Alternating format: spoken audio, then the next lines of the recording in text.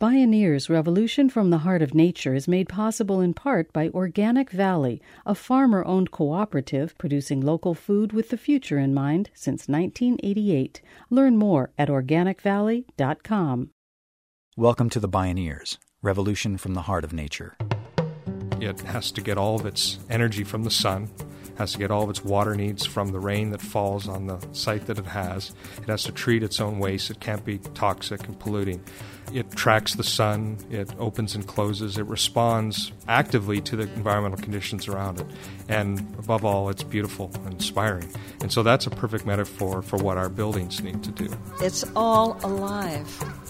It's all connected. It's all intelligent. It's all relatives. We stand at the threshold of a historic opportunity in the human experiment to reimagine how to live on Earth in ways that honor the web of life, each other, and future generations.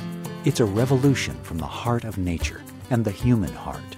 In this series, The Bioneers, Revolution from the Heart of Nature, we celebrate social and scientific innovators with breakthrough solutions for restoring people and planet, creating a future environment of hope.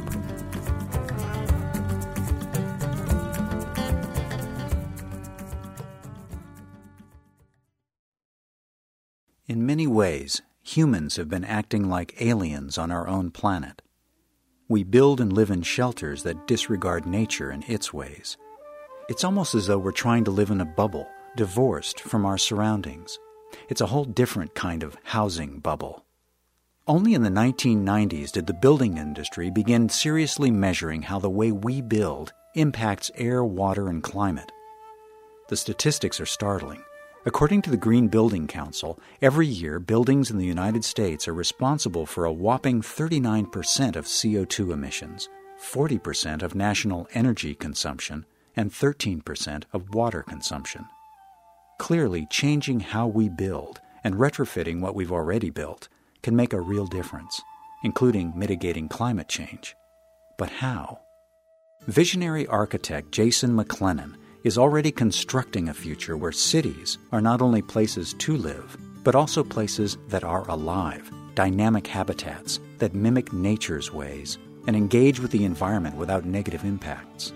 His bold vision is carrying us across a threshold to a home that's finally at home, in its place on planet Earth. Join us for the next half hour for Planting Buildings, the Living Building Challenge with Jason McLennan. My name is Neil Harvey. I'll be your host. Welcome to the Bioneers, Revolution from the Heart of Nature.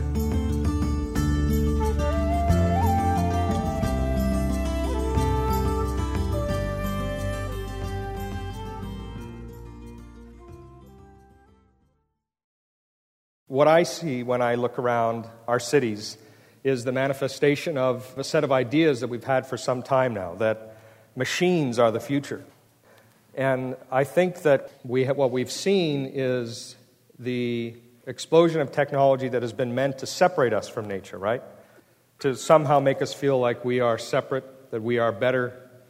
And now what I'm hoping is emerging through practices like biomimicry and other ways of thinking, that we're seeing more of the idea that technology can bring us back closer to nature, to realize, of course, that we are nature. Jason McLennan is an architect and designer who literally wrote the book on green building. The philosophy of sustainable design has been required reading at 60 universities across North America and is studied in Europe. As a champion of interdisciplinary solutions, he wants the green building industry to raise the bar. We can start by engaging biologists at the design table and by adopting social equity and environmental justice principles. These steps, he says, help reveal nature's blueprint for building a better world, which is hiding in plain sight, right outside. The green building movement has finally realized that we have had some empty chairs at the table, that the level of information that we need to get to where we need to go can't be found merely in the minds of architects and engineers, as great as those minds are, and that it's time that we reached out across the aisle, so to speak, and found people in other disciplines that have a piece of the story to bring to us, and that's really exciting. McLennan serves as CEO of the Cascadia Green Building Council, covering the Pacific Northwest of the United States and Western Canada. He designed the Living Building Challenge in 2006 to provoke green building colleagues to rethink building standards. Why? We're the only species that when we build our habitat, we create a net negative in terms of opportunities for diversity and health in nature. And so the question is, what would we have to do in order to build a living building? And so what we talk about is that buildings should be like flowers, because if you think about the metaphor, they're both rooted literally and figuratively to place. And a flower is habitat as well for other microorganisms. It has to get all of its energy from the sun, has to get all of its water needs from the rain that falls on the site that it has. It has to treat its own waste. It can't be toxic and polluting. And it tracks the sun. It opens and closes. It responds actively to the environmental conditions around it. And above all, it's beautiful and inspiring. And so that's a perfect metaphor for what our buildings need to do. Buildings like flowers, rooted in place, responding actively to conditions around them, alive. That got people's attention. But how to measure it? The Living Building Challenge provides new and different metrics. It looks at the interactive aliveness of a building, a park, a whole neighborhood.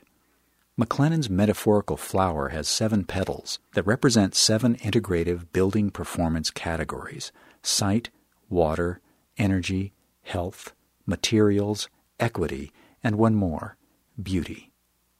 McLennan has pollinated each petal with standards to meet the challenge. The new bar is to meet or exceed the ecosystem service nature provides: energy, food, clean water, and air. One example is energy requirements. One of the most obvious ones is net zero energy. The minimum compliance is that the building generates all of its own energy with renewable energy on site. So you can't bring coal in, you can't use combustion. And so it uses solar panels, wind turbines, or any other options that it has to generate all the energy for the building. The challenge also compels green builders to design for water independence. In their plans, they must consider water availability, quality, and the larger impacts of climate change. McLennan admits that net zero water use is an incredibly high mark to meet.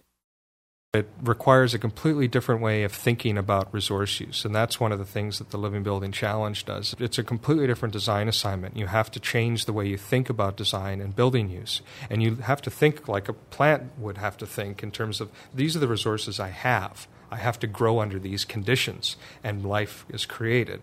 We don't do that when it comes to our buildings, our infrastructure. We assume we can always take from somewhere else. But if you had an assignment to design only based on the resources that you have, you would look at all your decisions differently in terms of how do you use energy and how you use water. You certainly wouldn't be using the types of water treatment systems that we have, where we take a small problem. When we go to the bathroom, we put it in a big tub of water and create a large problem, and then we flush it away, and now we have to use chemicals and energy to take the problem back out of it's a challenge. And in doing so, we actually kill all the nutrients. An eco-friendly addition to any green bathroom is a low-flush toilet, but there's a yawning gap between the goal of saving a few gallons per flush and meeting the challenge of net zero water. There is a building where I used to live in Kansas City, Missouri, that essentially has no water bill. It has no sewer connection. And it's connected to technology that is called a living machine, which is a biological waste treatment system that basically replicates a marsh. And swamps and marshes are nature's way of cleaning waste. So what this building does, it collects water off the roof and stores it in a cistern. That water is used to flush toilets.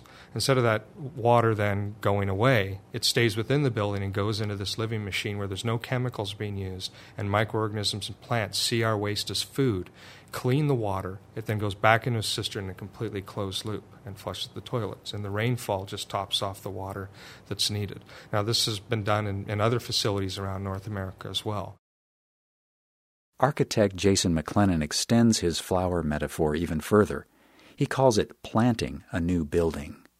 A living building is required to be beautiful, inspiring, and educational. built with appropriately sourced materials from responsible businesses that reuse and conserve, built only on previously developed sites, not near virgin prairies, old-growth forests, or sand dunes, not built on wetlands or prime farmland. Projects must be designed to feed the human desire for natural shapes and patterns, light and space, and to give occupants the opportunity to literally feed themselves by growing food on site. It's impossible, really, to create a holistic green building system and not take into consideration food. We have moved away, far too far away, from having food production systems that are local, that are rooted to place, that are healthy, not only for the people eating them, but for the animals and for impacts to soil and water. And it's crazy. What we're suggesting in the Living Building Challenge is a very simple ratio based on density. The more dense your project, the more you're supporting public transportation and more you're supporting a walkable community, the less food you have to grow there because the space is used for other things. But the less dense, then the more food you need to grow. And so what we're basically saying is we need to do away with the giant front lawns and back lawns, and those need to be gardens. And if you want to live on a half an acre, you better have chickens. But if you want to live in the city in a 4-story walk-up, then you don't have a lot of space for chickens maybe. But maybe you have a window box. Like a flower, a living building interacts positively with its immediate environment, with the soil it's planted in, with the water it uses, with the air quality in and around it. Then there are the environmental impacts of materials and processes used to create the building. This interaction includes all the people who are involved, from design and construction to production and manufacturing of all components and parts, right to the owners and inhabitants. A lot of it has to do with, for lack of a better term, embodied equity impacts in terms of how the materials were made, where they were made, and by whom, and the conditions upon which they were made. There's a ton of equity issues associated right there, and they're hidden. When you and I go to the hardware store and we buy something, we don't see behind us, just like we don't see the trail of carbon or toxic releases, we also don't see the impacts on local communities and Indigenous peoples and on you and I in ways, that we're not aware of. And so that's one way at the building scale where understanding where things are coming from, making sure that they don't contain toxins. For example, we have a red list in our protocol, and we need to get rid of these carcinogens. We get rid of them for you and I, we get rid of them for the workers that are making it as well. And we get rid of them for the people that live next to the factories, which often are poor people next to factories. In 2009, McLennan released the Living Building Challenge 2.0 with a new category to address equity issues. Requirements for living building certification included building on a human scale in a human place accessible to all members of the public, regardless of background, age, or socioeconomic status, and fostering a sense of community by building social justice into each project. When we return, the Living Building Challenge draws inspiration from nature as it instructs builders, designers, and homeowners how to re-inhabit our home, planet Earth. This is Planting Buildings, the Living Building Challenge. I'm Neil Harvey. You're listening to The Bioneers, Revolution from the Heart of Nature.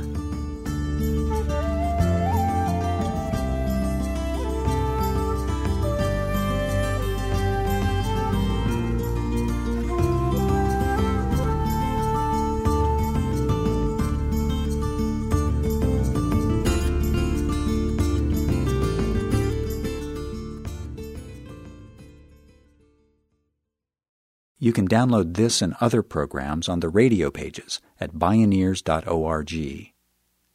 As the most advanced measure of sustainability in the built environment today, the Living Building Challenge is also a yardstick. It reveals the gap between its preferred standards and the current barriers of technology, commerce, culture, and government that hold back innovation. In the process of planting living buildings, innovators have tested all sorts of limits health and safety codes, disclosures of material contents and chemical composition, and zoning laws and municipal policies. The laws of nature are one thing. They're not negotiable. The laws of people are different. Jason McLennan spoke at a recent Bioneers conference. We were part of this effort in the state of Oregon recently, where both rainwater collection and greywater reuse were technically not allowed. And what's interesting is there was this facilitated meeting where one of the Living Building project teams went through and they did this flow diagram. And they showed all the ways that water is going to be used in the building. So you have toilets and sinks and all these different ways. And they used a bunch of cartoons to illustrate it.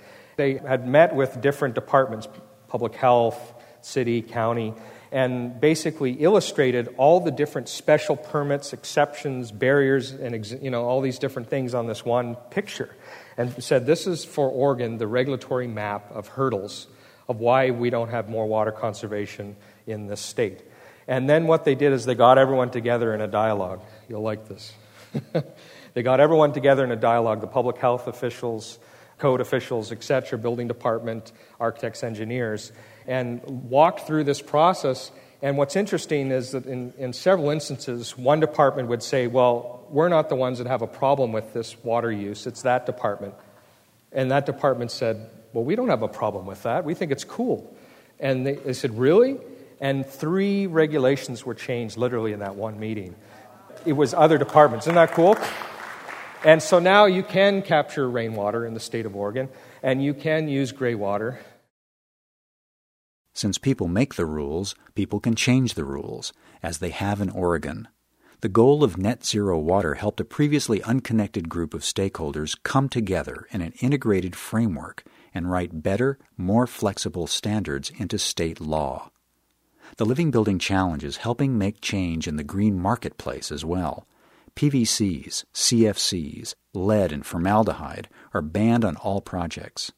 Using that standard, builders can exert a subversive pressure on product purveyors and manufacturers for full disclosure of these and other chemicals on their red list. And we're also finding out, because of our red list, even certain products that are being marketed as green are still full of toxic stuff, right? Because a lot of the standards might look at a certain criteria, VOCs, but then they ignore a whole host of others. And we're finding out that there are sneaky ways to rename chemicals like formaldehyde, and people think they're buying formaldehyde-free something, and what they're actually buying is formaldehyde by another name. And we're finding this out because the manufacturers have to sign off that none of their products contain these chemicals. And they don't want to be legally responsible, so they're having to reveal whether they have these toxic chemicals in all these living building projects. Isn't that kind of cool? What we're finding, for example, are things like this. You thought when you were buying your lead-free door handles or your lead-free pipes, you thought that meant that there was no lead in it. Boy, are you dumb. I'm just kidding. I was dumb too. What it turns out is if you have less than 8% lead, you can call it lead-free and market it lead-free, because that was the deal that was made. But now we're saying to companies, do you really have lead? And they have to tell us. Yeah, well, there's a little bit of lead. there's just a little bit, 7.99. Why 7.9? Because 8's the rule. For some products, we're learning right now there's no way around it. You can't build a building. So what we do is we say, okay, we're going to treat that as a temporary market exception, but we're not going to like it. And so the team has to write letters to that manufacturer basically that says, we're specifying your product, but we don't really like it. And we're putting you on notice that as soon as you or one of your competitors makes something without this, you're going to lose our business. And so this is an activist campaign at the same time. Right? And so what we're talking about is more transparency, more activism, right?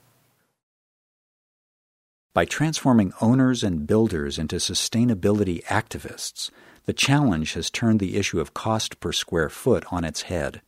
The process is driving new products and markets.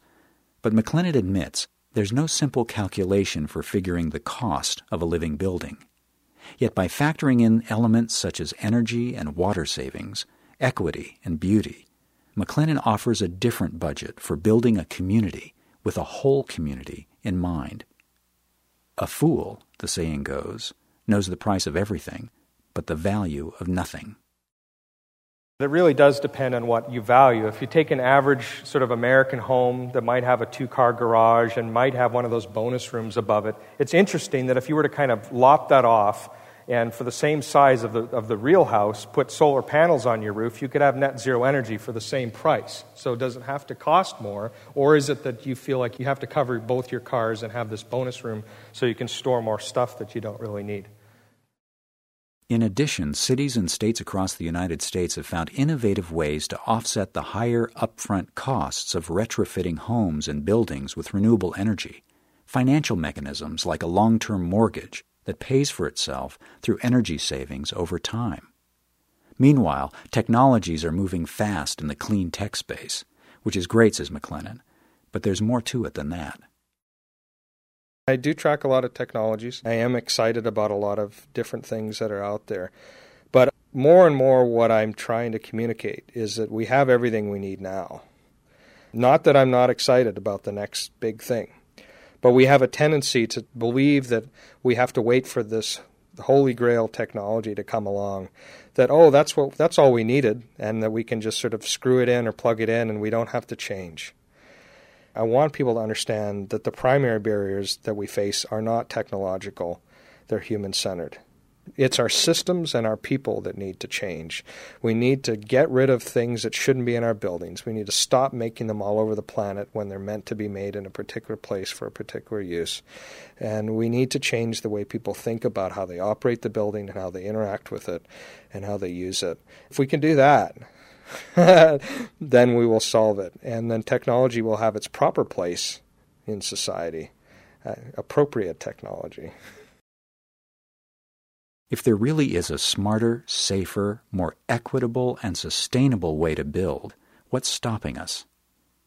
Perhaps the deeper question is, what do we value? We have to change what we value.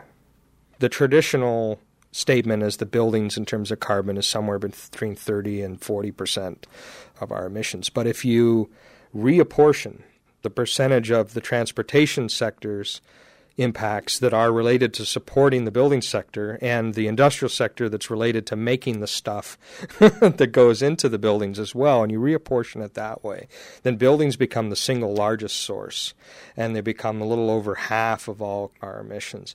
So it's a big deal. And if you think about from between now and 2030, that approximately half the buildings that will exist in 2030 don't yet exist. And the other half do exist. So therein lies the challenge, that it's not an either-or thing. We have to change our building stock that we have now, and we have to completely improve their efficiency, and then we have to turn to how we design all new buildings. We also have to train the workers who will construct new buildings and retrofit old ones. It's a 21st century green jobs enterprise that could revive the construction industry. Call it an extreme green makeover. And what about individual citizens and communities? Is it too painful and too difficult to change our energy-gobbling habits? Jason McLennan offers this tale of why it might just be easier and faster than we think to just change. There was an interesting thing that happened in Juneau, Alaska that hardly got any press. It didn't get any press because nobody was killed and there was no sex scandal. But it was an amazing experiment in social change related to the environment. What happened was an avalanche came down and knocked out the whole city's power supply. The whole community of 30,000 or so people lost all their power in Juneau, Alaska. And immediately all the diesel generators kicked in. And so power was returned, but now running off a very expensive diesel. And so overnight, the residents saw a 4 to 5 times increase in their energy bill like that, overnight. And there are a lot of people that are barely able to make it and pay their bills, and suddenly they were racking up bills they couldn't afford. And it was a crisis in the community. One of the first things that happened was They ran out of clothespins and compact fluorescents at the hardware store. Completely sold out. And other, easy, simple efficiency measures. And everyone started to turn off lights, and they started to think about their energy use because they were in a financial crisis about the cost of energy. It wasn't high enough that everyone was in panic and everyone was doing things. And the town, within a couple weeks, reduced their energy use by about 40%. And this is not with expensive solar panels. This is not with major retrofits. This is with understanding how they were using their energy a bit better, taking care of parasitic loads, all the energy use in the houses and offices that is being used when people aren't even using things like televisions. They're always sucking energy, and managing those loads and doing these simple things, and the energy use went way down. Imagine if we had that attitude around the whole country, what we could do with climate change. And then if you start layering on the bigger investments that you could make in terms of windows and more insulation and better lighting control systems, we could go to 50 or 60% less energy use in this country. And suddenly the amount of energy that we need to generate from renewable energy is 30%, 25%. And it's a completely different ballgame. And the Living Building Challenge is kind of asking those questions on a building-to-building level. And if you look ahead to where energy costs are going and where these challenges from the economic standpoint are going, this is the kind of investment you should be making now. Jason McLennan, Planting Buildings, Building Change, with the Living Building Challenge.